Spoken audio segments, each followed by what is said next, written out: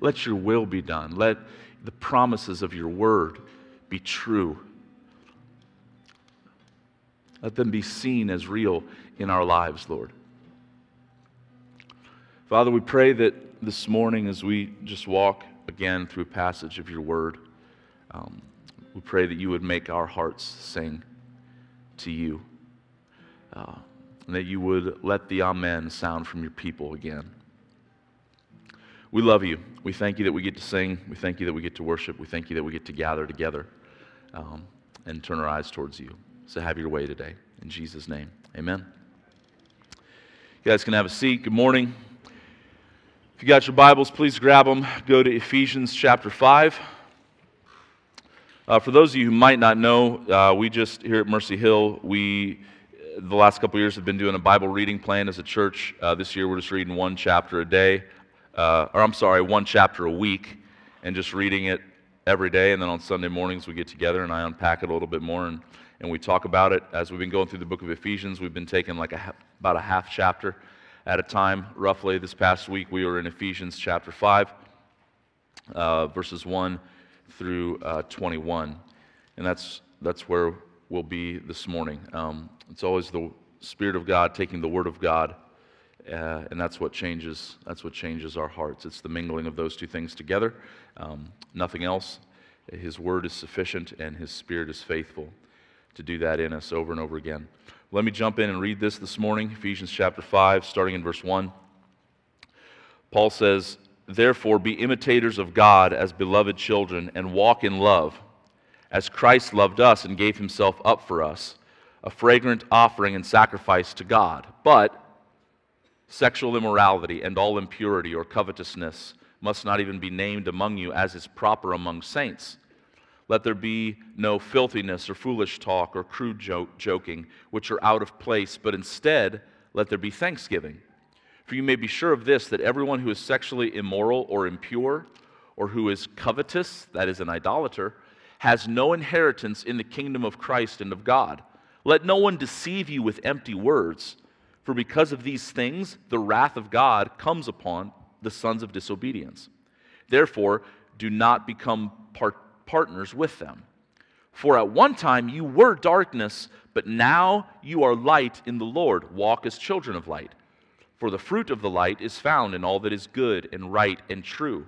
And try to discern what is pleasing to the Lord. Take no part in the unfruitful works of darkness, but instead expose them. For it is shameful even to speak of the things that they do in secret. But when anything is exposed by the light, it becomes visible. For anything that becomes visible is light. Therefore it says, Awake, O sleeper, and arise from the dead, and Christ will shine on you. Look carefully then how you walk, not as unwise, but as wise, making the best use of the time, because the days are evil. Therefore do not be foolish, but understand what the will of the Lord is. And do not get drunk with wine, for that is debauchery, but be filled with the Spirit, addressing one another in psalms and hymns and spiritual songs, singing and making melody to the Lord with your heart, giving thanks always and for everything to God the Father in the name of our Lord Jesus Christ, submitting to one another out of reverence for Christ." Would you just pray with me one more time? Father, as we look at your word, please open the eyes of our heart that we could see wonderful things from it. In Jesus' name, amen. So I just want to review real quickly kind of where we're at in this book. There's a lot of details in it. Ephesians is extremely juicy. I mean, just every sentence, every phrase is just packed with truth and richness. And so I just want to review very quickly is that, again, there's 6 chapters. The first 3, Paul is more focused on the indicatives, that is, what is true. And now in these last 3 chapters, 4, 5, and 6, he's speaking more about what we must do. And the way that he frames what we must do is he comes back over and over again to this little phrase, walk. Walk. Walk has been used throughout the book, primarily here in the second half of the book, in the last 3 chapters. And I just want to show you those quickly. I know I've pointed them out as we've went, but first of all, in Ephesians chapter 2, Okay, it says that at one time we were, if we now know Christ, we were dead in our trespasses and sins in which we once walked, following the course of this world, following the prince of the power of the air, the spirit that is now at work in the sons of disobedience. In chapter 4, verse 1, as we looked at a few weeks ago, Paul says, I therefore, a prisoner for the Lord, urge you to walk in a manner worthy of the calling with which you have been called. So we're to not walk in darkness anymore, not following the enemy, not following the course of this world, but we're now to walk in a manner that is worthy of the Lord. Last week we looked at verse 17 through 32 of chapter 4, and verse 17 it says, Now this I say and testify in the Lord, that you must no longer walk as the Gentiles do, in the futility of their minds. And what Paul's talking about was how we're to walk in a holy manner. And then in chapter 5, where I just read today, I don't know if you noticed it or not, but there's 3 times in this passage that walk is used. And so Paul is very helpful from a preaching perspective, and he kind of just gives us this ready-made 3-point outline. And the 3 type of walks that he's going to talk about today are that we are to walk in love, we are to walk in light, and we are to walk in wisdom.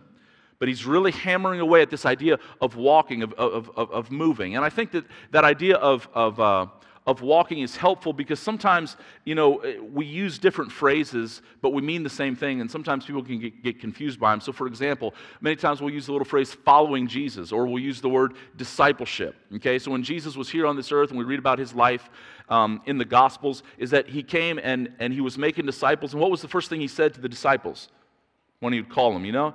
Follow me. And so, in other words, you had to get up from where you were, and you had to go where he was going. You had to walk. Okay? You had to follow him in that way. And so it's really the same idea here, is that Paul he's giving us very practical guidance that is rooted in theological truth for real life discipleship. That's all he's talking about. That's what this means, okay? Practical guidance rooted in theological truth for real life discipleship. That what we say we believe would be evidenced in our lives, in our walk. And just like when Jesus was here on the earth, for those 33 years or so and 3 years of his public ministry, and the disciples followed him, in the same way today, we're to be following him, but as we're going to look today, it's now by the Spirit that he has left. He said he would not leave us as orphans, but that he was going to send his Spirit. And so I just want to look at this today. Again, guys, there is a very real difference between being a disciple or following Jesus or walking after him and cultural Christianity. Many people think that the most dangerous religion in the world is Islam or Buddhism or Hinduism. I would argue that probably the most dangerous religion in the world is cultural Christianity, where we say one thing, but it has absolutely no impact on our lives. Jesus Christ came to change people. Yes, from the inside out, to be sure. From the inside out. But what happened inside needs to come out. Amen? That's what he came to do.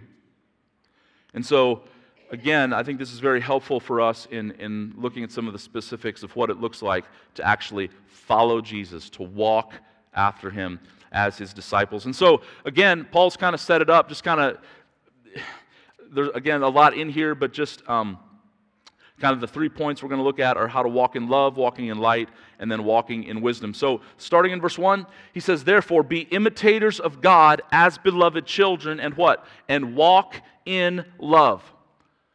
That love is supposed to be one of the things that marks our life as Christians. And he ties it in with being an imitator of God. Now, that's a pretty tall order, amen? Being an imitator of God.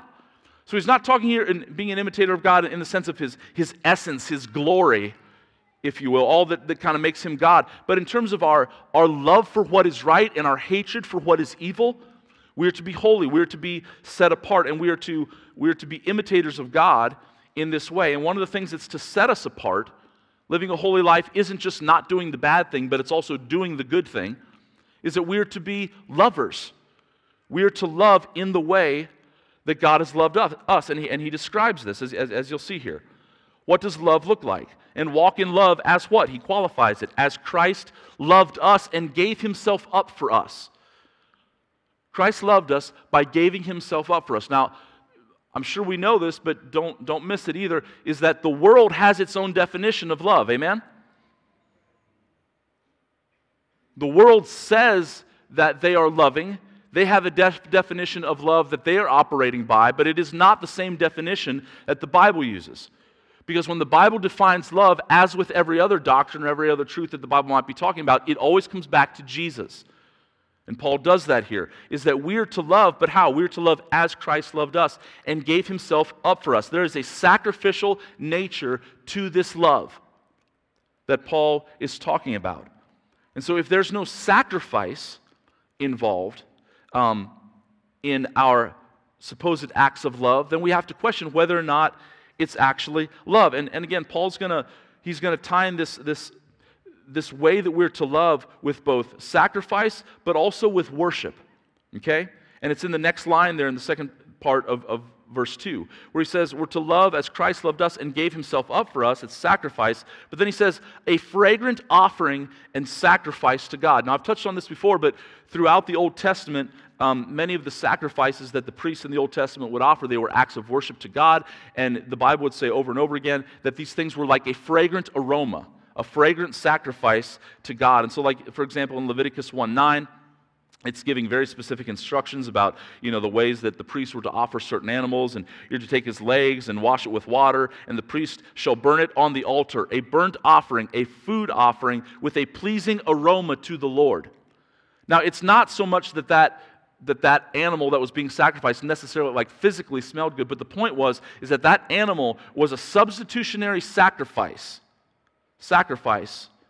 and died in the place of the sinner. That was kind of always the point, in some way, shape, or form, of these sacrifices. And that substitution was a fragrant offering. It's a way of God communicating to us that this was pleasing to him. And of course, the ultimate sacrifice that ultimately came was Jesus Christ, the perfect Lamb of God, offering the perfect sacrifice in our place. And that was pleasing to God, so that he could save us. He bore the wrath of God on our behalf. But in the same way that Christ gave himself up and was a fragrant offering, we are to give our lives up as a fragrant offering. Here's the deal. All of life is worship, folks. All of life is worship. We do not just worship when the worship team's up here on stage. That is one way that we worship. We get to worship through singing. But all of life is worship. In Romans 12:1 and 2, again, a very similar idea that Paul's communicating over there. He says, I appeal to you, therefore, brothers, by the mercies of God, to present your bodies as a living sacrifice, holy and acceptable to God, which is your spiritual worship. That is, we offer up our bodies. In other words, the way that we walk, the way that we live, as Paul was saying here. It is to be a fragrant offering and sacrifice to God. And I think this is helpful because many times when God calls us to love somebody sacrificially, it's hard to do that, right? It's hard to love people that are hard to love sometimes.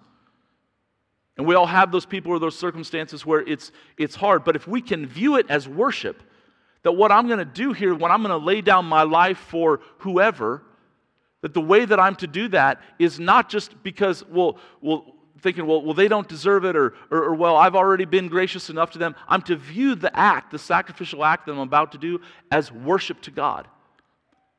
And we should want, as disciples, every moment of our lives to be a fragrant aroma and a sacrifice to God. But as we do this, we're to constantly be living in light of the way that Christ gave himself up for us and the beautiful offering that his sacrifice was for us. And again, in verse 1, that he says we're to be imitators of God as beloved children. As beloved children. I know my boys kind of look like me. I think, like Rowan, for example, I think looks a little bit more like Hannah at times. But we were at the Swiss Festival, a couple weeks ago, whenever the Swiss Festival was. We saw some friends down there, and they had not seen Rowan in a while. And we were walking by them, and everybody was just laughing. And I was like, hey, that's real nice, guys. Thank you. We weren't sure. Like, they were kind of laughing at us, and they were like, he looks just like you. He looks just like you. I don't know. I think he looks a little bit more like Hannah. But anyway, the idea here with us being children is that there should, loving in this way that Christ loved, it should be natural. Just like our kids look like us, or a combination of us. It should be natural. If we've been loved in this way, then we should love others in this way. Okay? John Owen, I've been reading one of his books lately. He was an old school good guy, as I like to call him. He was a Puritan. He wrote a book called Communion with God. Came across this wonderful little paragraph the other day. He said, "As we come to the Father's love through Christ, so the Father's love comes to us through Christ. The light of the sun comes to us by its beams. By its beams we see the sun, and by its beams the sun touches us. Jesus Christ is the beam of His Father's love, and through Him the Father's love reaches down and touches us. By Jesus Christ also we see and experience and are led up to the Father's love. If we, as believers, would meditate on this truth more and live in the light of it, there would be great spiritual growth in our walk with God." All he's saying there is, if we would just live in light of the way Christ gave Himself up for us and the sacrifice, the fragrant aroma that it was to God, the more that fragrant offering would come out of us, and we would also lay down our lives. Now, this is very, very interesting, okay? Paul's primary command here is that we would be imitators of God, that we would walk in love. But notice what Paul specifically contrasts this with. Verse 3, "But," so there's a contrast coming, "but sexual immorality and all impurity and covetousness must not even be named among you, as is proper among God's saints." And this is very interesting because as Paul's talking about being sacrificial, you might think that he would contrast it instead with being selfish. Okay? But he's very specific in what he contrasts love with. He contrasts it with sexual immorality. And he's going to beat this drum for a little while. He says, "It must not even be named among you, as is proper among saints." And then he says, "Let there be no filthiness or foolish talk or crude joking." And again, it's like sexual type jokes and crude sexual type talk. Verse 4, he says they are out of place, but instead let there be thanksgiving. And then he comes back around to it again, verse 5. "For you may be sure of this, that everyone who is sexually immoral or impure or who is covetous, that is an idolater." And again, what is idolatry? It's just misplaced worship. Okay? And that's a big clue, because remember I said that when he's talking about walking in love here, he ties it in with being with worship, with being a fragrant offering. And here he speaks of coveting, which is idolatry, and that is simply misplaced worship, that we're worshiping the wrong thing. End of verse 5, that person has no inheritance in the kingdom of Christ and of God. "Let no one deceive you with empty words, for because of these things the wrath of God is coming upon the sons of disobedience." Now this is why I think this is so interesting, is because Paul here, in commanding us to love as Christ loved, man, I'm telling you folks, we think that we're so much different than people 2,000 years ago, and we're not. It's just like I said a little bit ago, the world has a definition of love, and usually that definition of love is tied in with some sort of, it's not really love, it's like sexual lust of some sort. And what I think Paul is getting at here is that if you think that you can love people as Christ would have you love people, and at the same time be involved in some sort of sexual immorality, you're kidding yourself. And here's why. Because any sort of sexual act outside the realm of marriage, one man, one woman, it is not any sort of an act of love. It is an act of selfishness. And what it is doing is it is breeding in you a narcissism that is going to be really, really, really hard to kill. And as you are focused on self, so any sexual act outside the bounds of marriage as God intended it, one man, one woman, you are taking pleasure for yourself. And the more you feed that selfishness through lust and through immorality, it is going to keep you from being a fragrant offering and sacrifice to God, offering your bodies up as Jesus did. Does that make sense? And we don't want this. No, I'm a loving person. But you've got this going on over here. It's a lie. It's a lie. And we have an entire culture, both inside and outside of the church, that is absolutely 100% narcissistic. Narcissistic means we cannot stop thinking about self. And I think one of the reasons is because our culture is absolutely overrun with sexual immorality and impurity. And there is not a one of us in here, okay, just to be clear, there is not a one of us in here who has not experienced some sort of sexual brokenness or has not been influenced negatively by our sex-saturated culture that we live in. It is like the air we breathe. Amen? It's true. And as disciples of Jesus Christ, if we are to walk in love as disciples in the way that God calls us to, we have got to understand that we have got to constantly be putting this sin of immorality to death. And it's a massive one in our culture. And to be honest with you, when I knew this passage was coming, there's so much to say here that I thought about just spending the entire message just on this, and because, guys, we're just bombarded with it. But as Christians, why should we abstain or fight against the allure to give in to sexual immorality? The primary reason Paul gives is it's going to keep us from loving the way that Christ requires. Don't think that it doesn't affect anybody else. You are not going to be able to love as God calls you to love if you are constantly partaking of those selfish acts on the side. It's an inhibitor to what God wants to do. Again, very, very quickly, we have to move on here. Again, you can spend a lot of time on this. Right in the middle of there, end of verse 4. One of the ways that we fight sexual immorality and therefore also cultivate the ability to love as God requires is by being thankful. Verse 4, he says, these things are out of place, but instead let there be thankfulness. Do you use thankfulness as a tool, as a weapon to fight covetousness and immorality? Again, coveting is just wanting something else. And again, Paul ties it in with idolatry.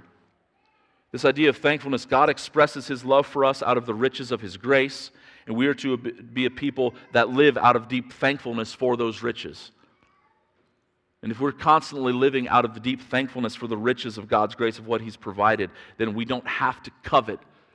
We don't have to go after something else, whether it be another man or another woman or whatever, because we're satisfied in who God is for us through Christ.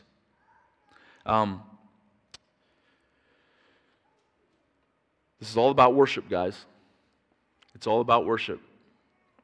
Every moment of every day, the way that we love, the acts that we do, whether in public or in private, it's all about worship. And the enemy wants to keep us from it. That's about all the time I'll spend on that for now, but again, there's a lot more there. I would encourage you to continue to meditate upon that passage. Not only are we to walk in love, but we're to walk in light. Okay, so, and again, he's coming back now, and these things overlap. And this idea of walking in love, walking in light, and walking in wisdom, they kind of qualify themselves. So if you say that you're walking in love, but you're not walking in light, then you're not actually walking in love. If you say that you're walking in light, but you're not actually walking in wisdom, then you're not actually walking in light. Okay? All these things are to mark the Christian life. It's a walk of love, light, and wisdom. Now, he goes, again, from talking about immorality here, but now he's going to come back, and I think he could talk about walking in love again, but he switches the metaphor a little bit, and now he says to walk in light. To walk in light. Okay? So verse 7, he says, therefore, so in light of what I just said, do not be partners with them. Well, what did he just say? He said, because of immorality, again, not the only thing, but in this passage, it's the primary thing that Paul said, because of sexual immorality, the wrath of God comes upon the sons of disobedience. Sexual immorality kindles the wrath of God. I can't say it any plainer than that. So therefore, we want to flee from it. We do not want to be partners with people who do go after these things. We want to fight it. And again, as I always say, that little phrase, I'm not talking about sinless perfection, but I am talking about a change in direction. that we're not walking after these things. He says, therefore, do not become partners with them, for at one time you were darkness. We talked about that again. I read that in chapter 2 there, those first couple verses. One time we walked in that way. We were darkness, but now you are light in the Lord. So remember last week we talked about the way that the Bible talks about our new identity and our walk is it doesn't say do this in order to become this, but it says you are this, now act like this. So act like who you are. Who are you? You are light. You are children of God. You are children of His love. If you are light, if you are children of light, then act like light. Okay? He says here, walk as children of light. Again, the idea of children, it should be natural. There should be a sense that this comes naturally to us because the light is now in us. In John chapter 1, in the beginning was the Word was with God, the Word was God, He was in the beginning with God, all things were made through Him, and without Him was not anything made that was made. In Him was life, and that life was the light of men. The light shines in the darkness, and the darkness has not overcome it. Jesus is the light. He is the true light. It goes on in John chapter 1 in verse 9, it says, the true light, which gives light to everyone, was coming into the world. But also in Matthew chapter 5, verse 14, Jesus said, you are the light of the world. Jesus is the true light, but if His light has shone upon us, then we also are light. In fact, this is what Paul says. Look at verses 13 and 14 here. He says, but when anything is exposed by the light, it becomes visible, for anything that becomes visible is light. What's he talking about? If Christ's light has shone on us, then we ourselves are to be light. Light to others. And Paul's whole push here in wanting us to see that we are to identify as children of light is that we have a job to do. Is that light is given for a purpose. Light is given so that people can see. If you picked out your clothes this morning, if you went to your closet and you chose one shirt over another, you chose one pair of pants over another, or you stood in front of a mirror and you did your hair, you put your makeup on, or whatever, you probably didn't do those things in the dark, right? Why? Because it's not helpful. Or as Paul says here, it's unfruitful. He says, verse 9, for the fruit of the light is found in all that is good and right and true, and try to discern what is pleasing to the Lord. Take no part in the unfruitful works of darkness. Why do we want to stay out of the darkness? Because it's not helpful. We run into stuff. My family laughs at me all the time because I stub my toe on all sorts of things. Now, I tend to do that whether it's dark or light, but especially in the dark if I come shuffling downstairs early in the morning. So many examples of where darkness has made me fall. One time, we were toilet papering somebody. I'm not giving you permission to toilet paper somebody. But this was back before I was really following Jesus.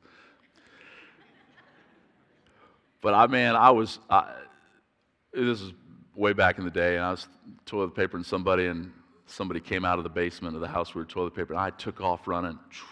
Took off running as fast as my little legs could carry me.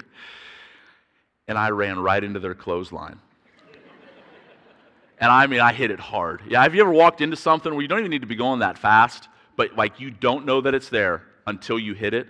You know, and I was moving, I'm telling you. I was faster back then. And I hit this thing, and I ripped the entire clothesline down, and so the term clotheslined, I know why they say that. Like, it caught me, and my feet went flying, and ripped the whole thing down, but it was dark. And there I went. I looked like a fool.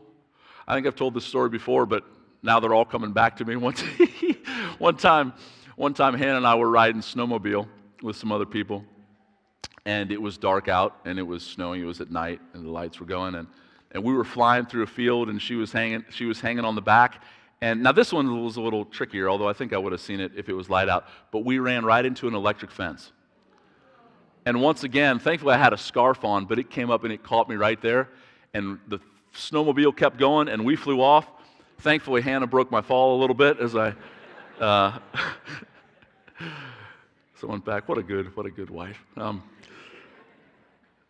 But it was dark. It was dark, and we looked like fools, or I looked like a fool.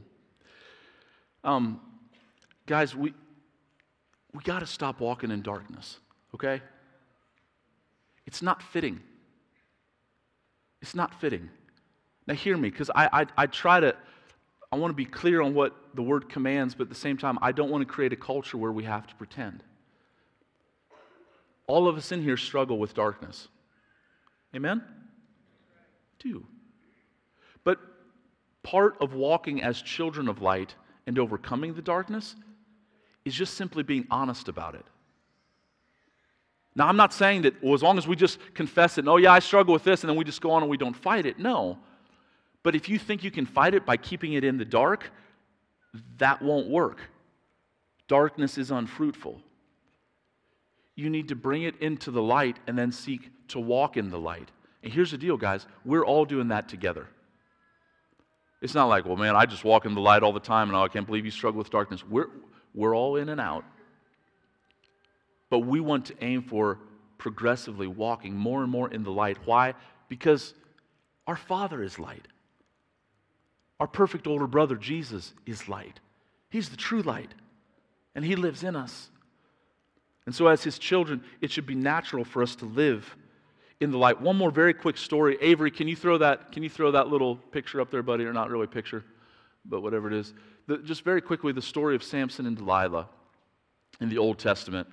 Again, there's so much imagery in the Old Testament. Very quickly, just so you could see this. The name Samson doesn't necessarily mean light, and the name Delilah doesn't necessarily mean darkness, but you can see the similarity. So in Hebrew, you read from right to left, okay? From what I understand, it's a total nightmare to try to learn. But anyway, but you can see the word for Samson there, and you can see the word for son right below it. Okay, there's just two more little letters on the end of Samson. But if you would read the word Samson, you would be reminded of the son. Delilah, okay, there's one letter before it, and then you see below it is the word for night in Hebrew. So they're almost identical. They're just one letter off. And this is something that I think God wanted to communicate to us through the words. Again, in the Bible, names almost always mean something. They have deep meaning, and it brings things into kind of living color. But if you know the story of Samson and Delilah, you would be reading this, and you'd be going, why is the sun, why is the light trying to have fellowship with the night, with darkness? If you know that story of Samson and Delilah, I think it's powerful in talking here, again, in kind of some of the same ideas with us being light and not walking in the darkness. Is Samson, he just kept toying with it. He was called to be a deliverer. He was called to be the sun. He was called to be the light to the nation in a very dark time in the nation of Israel's history. But he just kept toying with the night. And eventually he got himself a haircut, and it didn't end up good.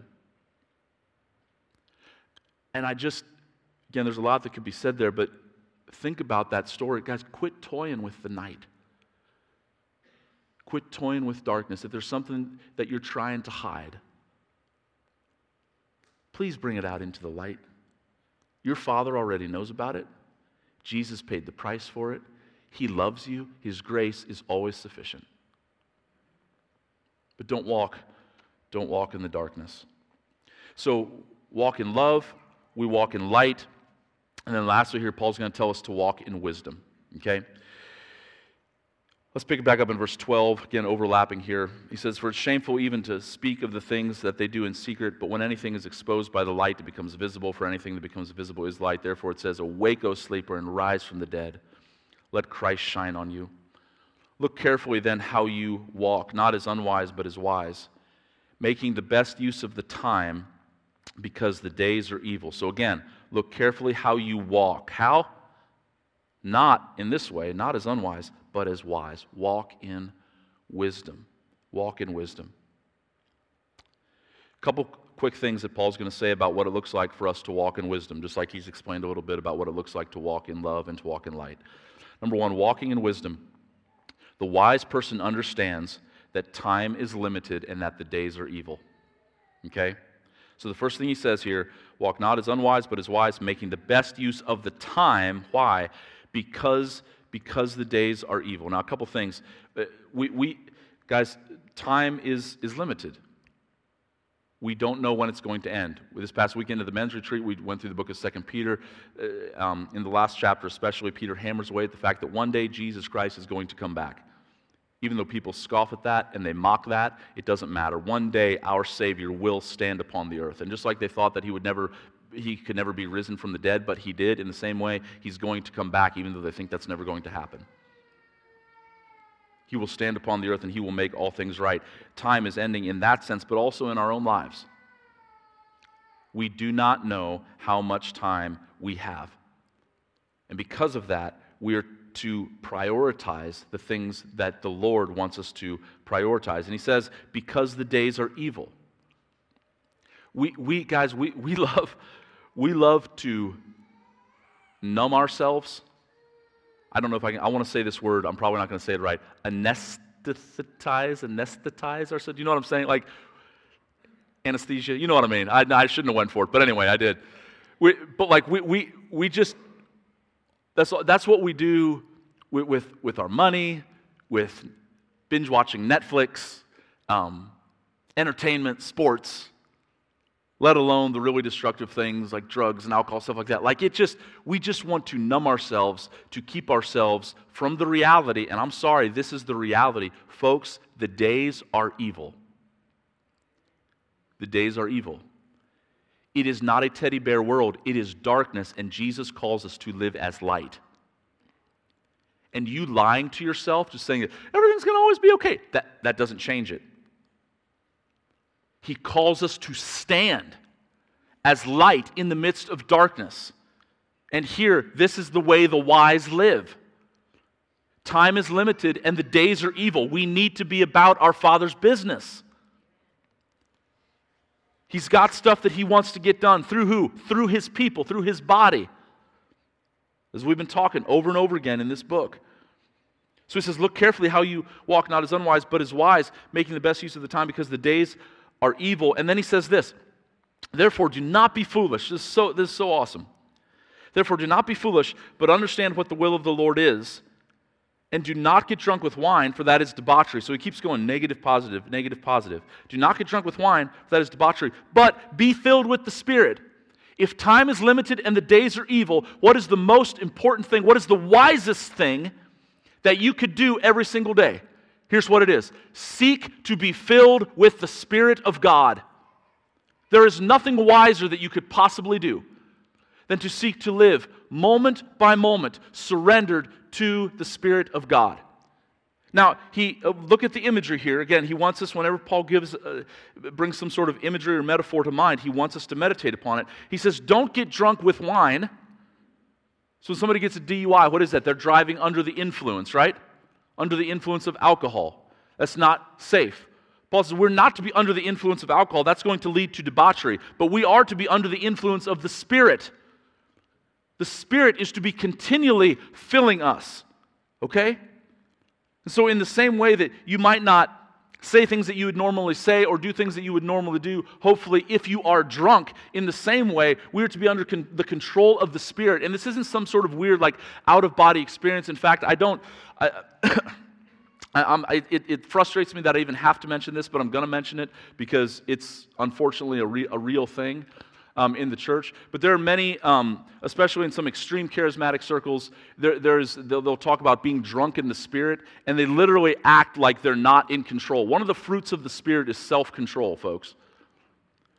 So if you've ever seen any sort of nonsense going on where people are acting like they're like drunk in the Spirit and the Spirit's doing something, that's demonic. That's demonic. Okay? And again, some of you are like, does that actually happen? Yeah, it does, and it's weird, but I'm sure many of you have seen that. And I want to be as clear as I can, that's ridiculous. And that is debauchery. Okay? But we are to be filled with the Spirit, and being under the control of the Spirit, here's what that looks like. It looks like we're encouraging one another. We're addressing one another. We're singing to one another with psalms and hymns and spiritual songs. Not only are we singing, encouraging to one another, but we're singing and making melody to the Lord with our heart. That we're singing outwardly, we're singing upwardly, and in everything we're giving thanks for everything to God the Father in the name of the Lord Jesus Christ. submitting to one another out of reverence for Christ. We're going to talk a lot more about submission over the next couple weeks. But one of the marks of being under the Spirit's influence is, number one, you've got a song in your heart. And let me get a little bit technical here, but this is really important, this idea of being filled with the Spirit, okay? As Christians, we are nowhere commanded to be baptized with the Spirit. Did you know that? The reason that is because that baptism happened at the moment of your salvation.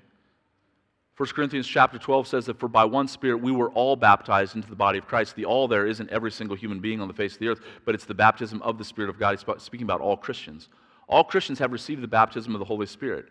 And the tense there is that it's past tense and it's been done once for all, okay? But this idea here, and this is a little bit technical, but this will make sense, and this is really important. When he says to be filled with the Spirit, listen, it's in the passive voice, but it's in the present tense. You're like, what does that mean? Here's what that means. In the passive voice, it's the idea here of, like, when he says, be filled with the Spirit, I think especially as Westerners, as Americans, we go, okay, what do I got to do? Tell me how to get her done, and I'll get her done. How do I be filled with the Spirit? It's the passive voice. That means, here's the idea. Let the Spirit fill you. Let the Spirit fill you. Not what do you do. Let the Spirit fill you. It's passive. He does it, but we're to continually seek it. And again, it's in the passive voice, but in the present tense. It would literally be being filled. So it's not just one time. It's over and over and over again. Every single moment of our lives, we are to live saying, Holy Spirit, fill me. Holy Spirit, fill me. Holy Spirit, I want to be under your influence. Knowing that we can't earn it. We can't make it happen. Now again, as we talked just last week, we talked about grieving the Holy Spirit. If you're walking in darkness, yeah, you're not going to be filled with the Holy Spirit. Okay? But we are to, moment by moment, passively submit to the Holy Spirit, obeying Him and whatever He might be leading us to do, and we are to have that attitude continually. It never stops. Submitted to the Holy Spirit. The idea here is that we would continually be letting the Holy Spirit fill us. Okay? This is the wisest thing that we could possibly do as Christians. Many times we think about wisdom. We might think about these deep riddles or proverbs or something. The wisest thing we can do is give the Spirit control of our lives. Amen? That's what it is. And guys, Jesus Christ purchased that privilege for us. That's why when He poured out His blood, He rose from the dead, and then He ascended on high. He said He would not leave us as orphans. He then, on the day of Pentecost, He poured out the Holy Spirit. And in Peter's first sermon, he said of the Holy Spirit, the promise is for you and for all who would believe. There are not just some whom He wants to experience the fullness of the Holy Spirit. It is for every single person. Let Him fill you. Worship team, you can come up, and we're going to close. The Holy Spirit in us, it is Christ in us, the hope of glory, as Paul says in Colossians. And also in Colossians, he talks about how it's in Christ are hidden all the treasures of wisdom and knowledge. It's all in Him. As we close today, I just a couple of very, very practical questions, okay? And again, the first one just being simply, I would ask you, how's the Holy Spirit been speaking to your heart this morning through His Word, as we've been looking at it, or this past week as you've been reading it? But the first question is just simply this: how have you been loving? Has your love been sacrificial, like Christ's? Have you been loving in light of Christ's sacrifice? Do you think your life is a fragrant offering and a sacrifice to God because of the way that you love? Have you been walking in light? Is there an area of your life that you've got a bunch of stuff hidden in the darkness. Again, guys, for me to talk about this in generalities, it does no good if you are sitting there this morning and you know about the darkness that you've got hidden, and yet you're going to walk out those doors just clinging to it. The blood of Christ is enough. It's enough. Bring it into the light right now by faith, right now, where you sit. Confess it to the Lord. Confess it to a brother or sister that you know loves you. Confess it to a family member. And ask for prayer to walk in the light as God's children, as He intends. Are you walking in wisdom? Are you walking, seeking to be filled every day by the Spirit of God? What else are you running after? Are you running after money? Are you running after reputation? Are you running after stuff? Are you running after pleasure? Are you running after all the things that the world says are wisdom? But it's not wisdom. Wisdom is to be filled with the Spirit of God every moment, letting Him have control of your life. Guys, this is what God wants for us as a church. This is what the world needs. If we are to, as a people, obey this command in verse 14, and I kind of skipped over this, but if you'll just look at it again, He says, therefore, it says, "Awake, O sleeper! Arise from the dead, and Christ will shine on you." If you've got teenagers, memorize that verse. Rowan, it's time to get up. Rowan, it's time to get up. About the third time usually. You go down, you flip the light on. Awake, O sleeper! This is what God has called us to be as His people in the world. Not in an arrogant way. Again, we need all of these. We need to walk in love. We need to walk in wisdom. But as light, to be the light that He's called us to be. And if we're not appropriating these things to our lives, then we cannot, with sincerity or any power or any actual influence, say to the world, "Awake from the dead. Let Christ shine on you today." Guys, this is our high calling as His people, as His church, to call people out of darkness into His marvelous light. What could possibly be better? Amen? What could possibly be better than to have this privilege? Father, we thank You for this morning. We love You.